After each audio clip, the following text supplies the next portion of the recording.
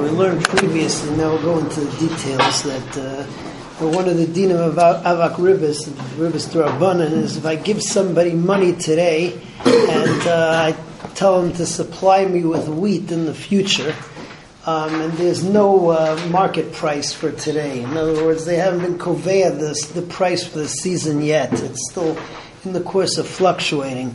So the problem with that is if I give you money today, then it may end up going up when you buy the wheat. And since you can't really, since you don't have wheat today, so it's ki'ilu, I'm giving you the money on a loan and I'm getting back more than for what I gave you. The exception to that where they weren't mitaken was when there's a fixed price for today, and therefore even if you don't have the wheat, since there's a fixed price, so you know that you'll be able to get the wheat at that price from somebody else today, and then we don't say that you may end up getting it in the future and it's going to be a problem of ribis.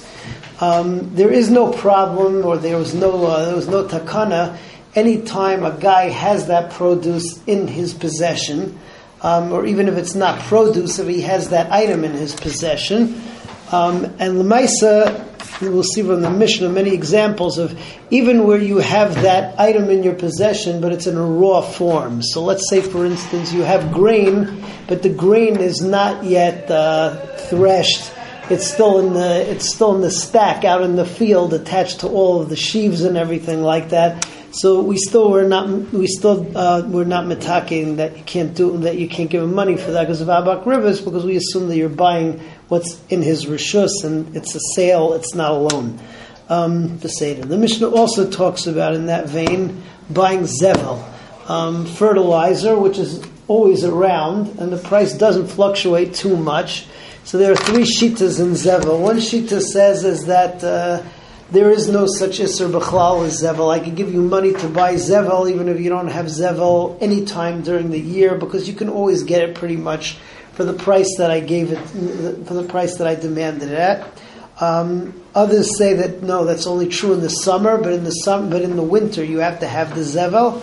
And a third shita says is that it's never true. That zevel is just like everything else, and unless there's a stipulated rate, or if you have the zevel in your rishus, so then there's a problem of avak ribis. The seder. The last thing that's talked about in this Mishnah is, let's say that I give you $100 for wheat, and there's a fixed rate for wheat, so there's no problem of avak ribis. The rate is, let's say, $10 a bushel. By the time you get around to buying it, the price went down to $4 a bushel. So for the money that I gave you, I could actually be getting a lot more wheat had I bought it today. So there's a machlekes between the Chachamim and Rabbi Yehuda as to whether I have the right to pull out of the deal at this point. Rabbi Yehuda says that I do, because I had no das to commit myself to a deal where you didn't buy it yet and I could get it much cheaper. The Chachamim say, bottom line is that you did commit yourself to it, and therefore even though you didn't do a kinyan meshicha on the stuff you were buying, but if you pull out, shechayiv mishapara. Okay, so that's all in Mishnah Zayin. Ein paiskin ala peris ad sheyetze ashar. You can't give money and lock it in for peris until the shar comes out, when you know that you could get those peris that day at that price. Because otherwise you may have to wait, and it may end up being that you're going to get back more for your money, and the money will be a loan because it's going to sit around for a while. Yatza ashar, but once the price comes out, then paiskin, then you could give him the money for that shar. Avalpi she'ein lezeh v'yesh lezeh. She'ein lezeh. Even though this guy does not have that produce, and therefore you can't say that I'm, so to speak, buying it from him right now. But yesh lezeh, somebody else has it, and he could get it from the next guy. So therefore, I'm giving him money, and the assumption is if he wants, he could get it today. So it's not a problem of avak ribis. If the guy I'm buying it from is the first guy of the kaitzrim, he's already got wheat in his house. So Paisik Imayal a Gadish, I can give him money for the Gadish, which is just the stack in his backyard, even though it hasn't been made into kernels yet. It's unfinished. Or Val Ovid Shalanavim, or on the receptacle of grapes, even though it hasn't been made into wine yet. Val Amatan Shalzesin, on the container of olives, even though it hasn't been made into shemen yet. V'al habeitzim shel yetzer are the clumps of clay which are going to be made into pottery. So I paid him for the pottery, even though it's not pottery yet. Still, it's not avak rivus because I bought something that's there in his rishus. V'al hasid mishashaka bekivshan, or I'm buying lime once the raw materials is already in the furnace. So that's enough considered to be that it's there. And this, the Tanna Kama says that as far as Zevel, you can always give him money up front because you can always get Zevel at any price, or at that price all year round. Rabbi Yossi says no. You have to actually have the Zevel, otherwise you have a problem of avak rivus. He's not going to be able to buy it today, and then it's going to go up in value, etc.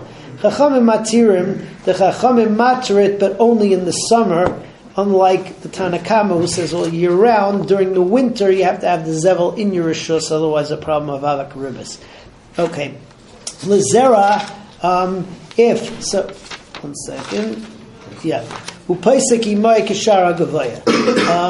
So if I gave him money at a at a set rate, let's say the shar came out and then it went down. When the shar went down, so the Tanna Kama says is that if I want to get the produce at the lower rate and he's locked into that, so then I have to make that explicit tanai. Farshim explain over here though that if you didn't make that explicit tanai, so then he can give it to you at the higher rate. And I can't pull out. But Rabbi Yehuda says, that even though I did not stipulate that I'm getting it at the lower rate, shar gavaya means that I get more peiros, not at the higher shar. The buyer always has the right to say, listen, give me my money or give it to me at the lower rate, and I'm going to get more produce because I never intended to buy at the high rate, provided that it went lower. I want to get my money's worth either here or elsewhere. And the halacha is like the Chachamim, that unless you stipulate it, you have to in fact take it at the higher rate. Okay, moving on to Mishnah Ches. Mishnah Ches is the halacha that always applies. You want to go to your neighbor and you want to borrow some eggs. So there's an Issa D'Rabbanan on that, because if you borrow eggs and are going to be paid back with eggs, there's a problem of Sa'a B'Sa'a, being Malva Sa'a B'Sa'a, because the eggs may go up in price, and then you're getting back something which is worth more than what you gave them. So even though Midoraisa it's fine, but Avak Rib is a problem because you're getting back something more than what you lent. Okay, the exception to this, the Mishnah says, is an Aris.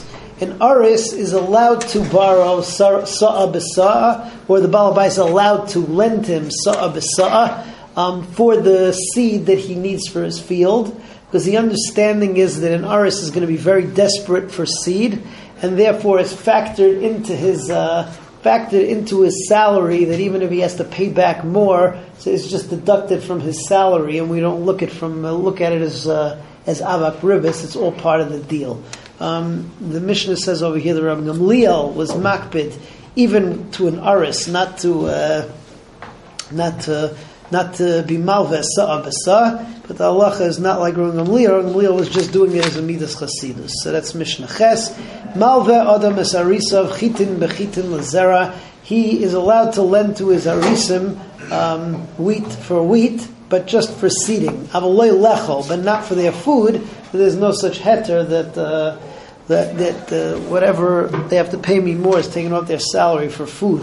Shahai Rav Gamliel, the reason that we're speaking this out is because Rav Gamliel had this practice, Malves Arisav Chitim Bechitim, that he would lend his Arisim Chitim for Chitim, Lizera B'Yoker V'Huzlu, if he lent it at a higher price and then it went down, Ibazol, or for cheap, V'Hukru, and it went up, Noitel Mehem Keshar Hazol. He would always take the lower amount, because he didn't want to get into any ribis problems. Not that there's a problem with lending sa to your arisim,